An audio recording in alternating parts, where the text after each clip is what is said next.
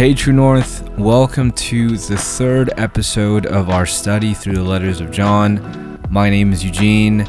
Excited to have you with us wherever you're at. And just to let you know, so today we'll be going over the first half of chapter 2. And we're going to read that in a moment on our own. But just to give a quick recap of our last episode, with the beginning of 1 John chapter 1, there's this idea that John is putting forth that he really wants us to see that one, Jesus is the word of life, and the connections between that and John chapter 1. And the first half of 1 John is seeing Jesus to be the light that he calls himself, that he is the light for the darkness and that we're called to walk in his light. So we're going to go into where does John go from that thought into the first half of chapter 2. So if you could take a moment, maybe just relax, take a couple moments to begin in silence. But what we want to do is read chapter 2, verses 1 all the way down to 11. So not too long, but take a couple moments, read that on your own, maybe 2 or 3 times, pray, and write down what you can get. Maybe a thought, maybe a question, and then we'll gather back together and I'll share some of my observations and thoughts as well.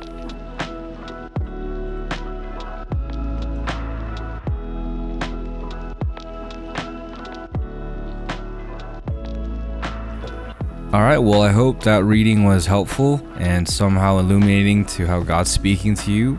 I believe it was pretty straightforward, but I want to share some of my own observations and hopefully implications for our church. So I'll split this up into kind of the beginning of chapter 2 and the latter half of what we just read. But just to, if you read closely with chapter 2, verses 1 and 2, and I just remember we actually didn't even go over the last verse of chapter 1, he just kind of practically drawing out the implications of if Jesus is the light that we call him to be, what does that look like? And he kind of first introduces the concept of sin. And one thing I want to make very clear for our church, and even if you're listening and somehow you don't consider yourself a faithful or deep Christian, one misconception, and I talked a little bit about this in the past episode, but I believe one misconception the culture and even the church has is that Christianity is often defined, that discipleship, following Jesus, is often defined by how well you do morally. That there's a line of moral perfection, and that's what we're called to do. But I want us to take a really close look at what John is saying. When John is saying that we're called to walk in the light as Jesus is the light, he is not asking us to be perfect. So if you go back to chapter 1, verse 9, he says, if we confess our sins, he is faithful and just to forgive us our sins and to cleanse us from all unrighteousness. Right? One distinction he's making is, look, for you to be a Christian and to follow Jesus, it means that you have to admit you're going to be in past, present, and future sins. Verse 80 says, if we have no sin, we deceive ourselves and the truth is not in us. Verse 10 of this, I'm reading it really out of proportion or out of order, but hopefully this is making sense. Verse 10, if we have not sinned, we make him a liar and his word is not in us. So if from these verses, you kind of get the gist of what he's going to get into chapter 2. That the whole idea is, look, to be a community, to be a church, to be a body of Christ, it's not how well we do in our obedience to Jesus, but it's how well we confess and are transparent. And one thing I really want to hone in on in these beginning verses at the end of chapter 1 is when he says, if we confess our sins, he is faithful and just. I think it's a concept and it's an idea, the idea of confession, that if we're honest, not a lot of us do. Because it's kind of, there's no roadmap that you've been taught this is how you confess your sins. And I think it's such an important practice. And for me, practically, I think confession of sins is 2-part. It's being vulnerable with the mistakes and sins that you have committed in the past and present. And then alongside, committing to a turning away, whatever that may look like. And this is so important to do because John is not stressing don't sin. He's saying confess your sins. Later on, chapter 2, as we just read, he'll begin with by saying, I'm writing this so that you may not sin like your future sin. But John's trying to stress, look, we're gonna keep messing up, but what makes us apart is that we're vulnerable with him. And I guess to give some implication of that, how do we confess? Like, what does that look like? I think more than anything, it's learning how to be vulnerable to God with what we're scared to tell ourselves. I preached this last Sunday on John chapter 9 of Jesus healing the man born blind. And the whole, I guess, thesis of that message was, when I read John 9, it wasn't just Jesus healing a physically blind man, but Jesus trying to heal all of our spiritual blindness. That so often we are blind to our own blind spots, to our own weaknesses. And we hide ourselves. And yet when John says, no, Jesus is the light, what he's saying is that doesn't demand perfection from us.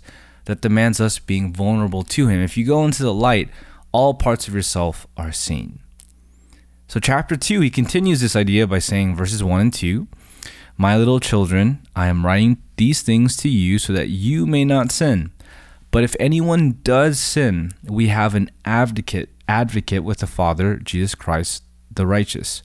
He is a propitiation for our sins, not for ours only, but also for the sins of the whole world.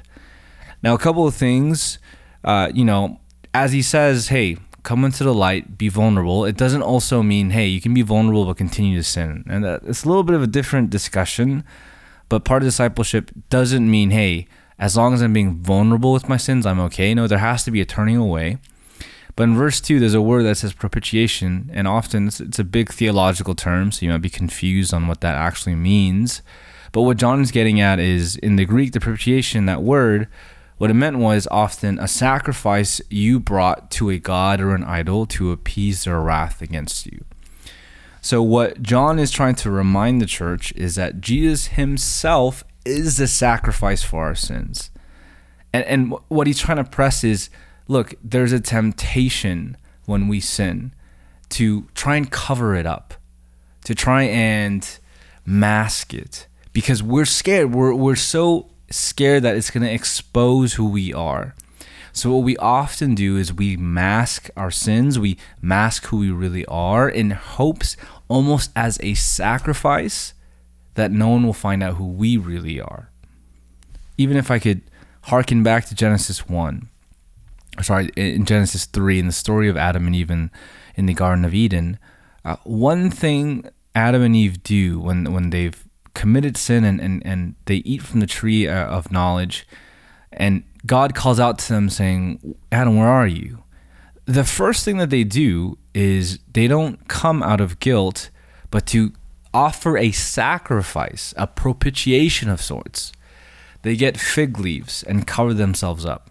And they say, look, hey, we'll come to you as long as we don't show you our whole selves, because we're scared of what will happen. And what John is trying to get at is he's trying to remind the church Jesus himself came to be that propitiation. Right? What I'm trying to get at is this: the guilt all of us feel when we make a mistake or sin. That is still a holy feeling to have, because there is a guilt that you've done something wrong in the eyes of a holy and righteous God.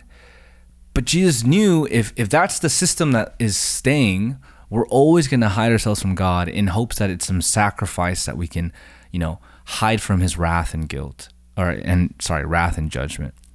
But when John says, no, Jesus is the propitiation, right? Very clearly, it's not saying, hey, you have to provide a propitiation, but he is a propitiation. What John is trying to get at is that you are now fully allowed to come into God's presence. You're allowed to come to him in your full, naked, vulnerable self. Because the problem is, harking back, I know I'm jumping around, and I hope I'm making sense, but in John chapter 1, when he says, verse 8, if we have no sin, we deceive ourselves and the truth is not in us. One of the hardest things to do is to admit that we have sinned, because it's a vulnerability we're showing. It's a liability that people can use against us. But what John is trying to say in chapter 2 is, hey, you don't have to have that worry with God. And also, you don't have to have that burden, with sins that we commit. And this is, I think, true to a Christian or a non-Christian. When we want to cover up a mistake, there's a burden. There's this heavy burden that we have. And we want to make sure that whatever we've committed, it never gets out, because we're terrified of what will happen if people find out. But the problem is, it's a perpetual cycle that never ends. One thing I just heard about, the fig leaf story, and it's an interesting observation that I find to be true, is that when Adam and Eve made those fig leaves, they had to cut it off a living tree. And if you cut anything off a living tree, a leaf or branch, it's gonna slowly decay, rot, and die. And what the pastor was basically saying was that and we haven't changed, we still do exactly what Adam and Eve do.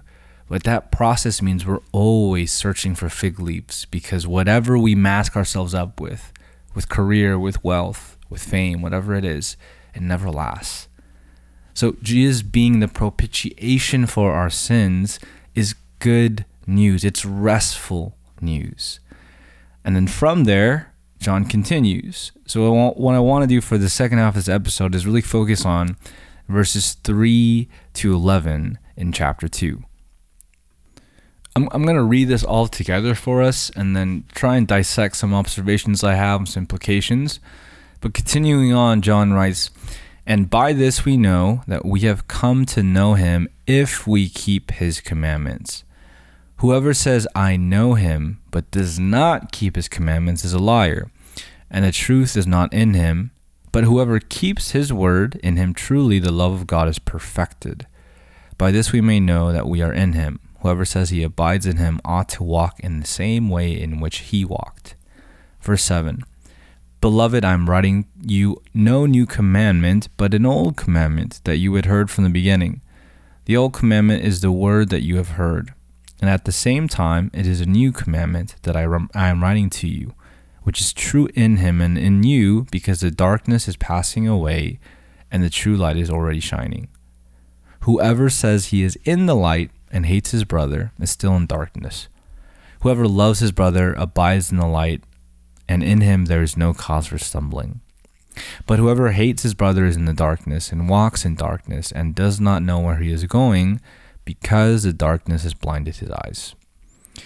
So just to give a quick overview of what John is trying to get at, in the first half of that, verses 3 to 6, what he's saying is, look, if we believe that Jesus is who he says he is, that he did exactly what we just talked about, that he is a propitiation, he is the sacrifice that pleases God so that we can come to God's presence fully.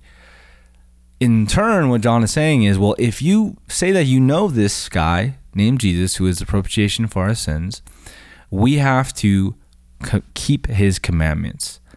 If we don't, we're a liar. The truth is not in him, John writes. And what is this commandment? What was you hear that, you're like, whoa, that's tiring, right? Like, what do we have to do? And then in verse 7 to 11, what John is espousing is that to be in the light of Jesus, to follow his commandments and not to be a liar, is to love those around us just as God has loved us. Right? When he says, "I'm not writing to you a new commandment, but an old commandment that you heard from the beginning," he's harking back again to what Jesus said when Jesus quotes the Torah, where someone asks him, "Jesus, what must I do to follow you?" And Jesus says, "Look, nothing has changed." And he quotes the Old Testament. He says, "Love the Lord your God with all your heart, mind, soul, and strength, and love your neighbor as yourself." What embodies a disciple is not how much you know about God, although that is important, but it's how well you love God and those around you. And I think this is an extremely important point for our current cultural moment. So often, if I sit down, even if you're listening to this, even you probably wanting more of this quote unquote content and learning about God, it's a good desire. But often we're drawn to these studies and to learn more information because that's what we think discipleship is. That's what we think being a Christian is. That's what we think being spiritual is. That we have to amass this wisdom and information and ideas and theology. And this is the thing, I want to make this clear. I'm not saying that those things are not important. They're crucially important. But that is a very human way to understand, and very flawed way to understand discipleship and following Jesus. Discipleship in Jesus is not just about ideas and information, but it's about an incarnate faith. I might have talked about this in the previous episode, but it's, John's just hammering this again. What he's saying is to be a disciple, to follow Jesus faithfully, it's not about how much you know. It's not about how much you can memorize 1 John and spit it back out to someone, although that might be helpful, and if that's a desire you have, that's a good desire to follow.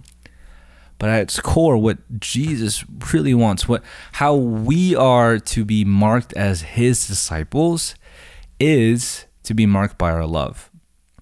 We must love those around us.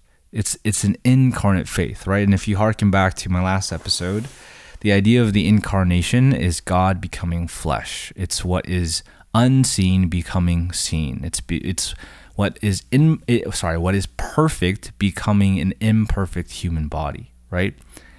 And again, this concept is important because what John is trying to get at is to follow his commandments and not to be a liar. It's not about, hey, the unholy triad of, hey, don't cuss, don't have premarital sex, and don't do drugs or drink. It's not about those things mainly. And those things are important. But even in those sins, right, or quote unquote sins, and that's debatable for some of them, but we can get into that. Let's just take premarital sex, for example. The reason the scriptures and God is so against that is not because of some just random line, hey, with sex, you're going to do exactly what I tell you to do. No. Any sin that's outlined in scripture is connected back to love. The reason we're called not to have premarital sex, because in God's design, sex is such a powerful show of love, it can only be well harnessed in the confines and safety of a marriage covenant.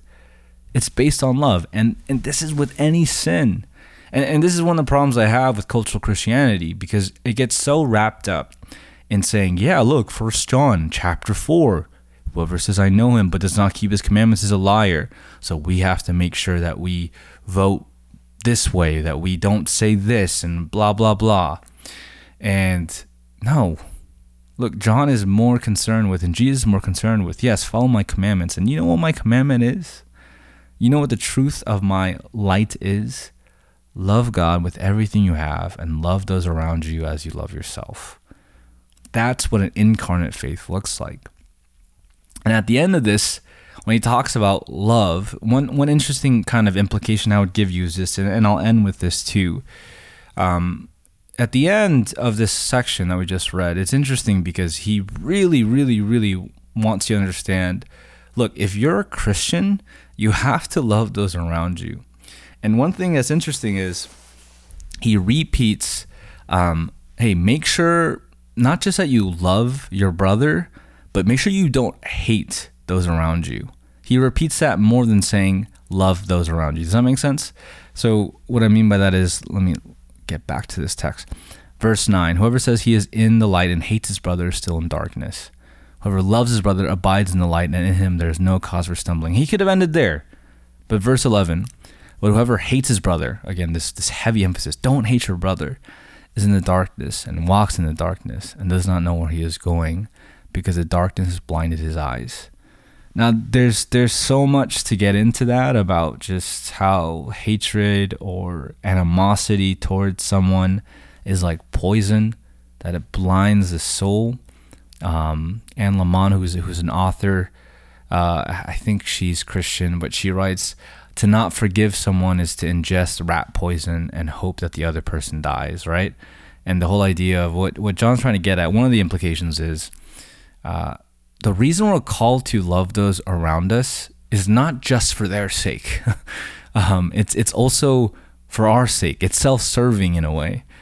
Because if you choose to be, and it's an easy choice to make, right? Everyone is in your life, and I'm not trying to make excuses for those around you who have hurt you. Because look, if you live a human life, you probably have a manager that's messed you up. You probably have an ex-boyfriend or ex-girlfriend, or maybe an even ex-spouse, maybe family trauma.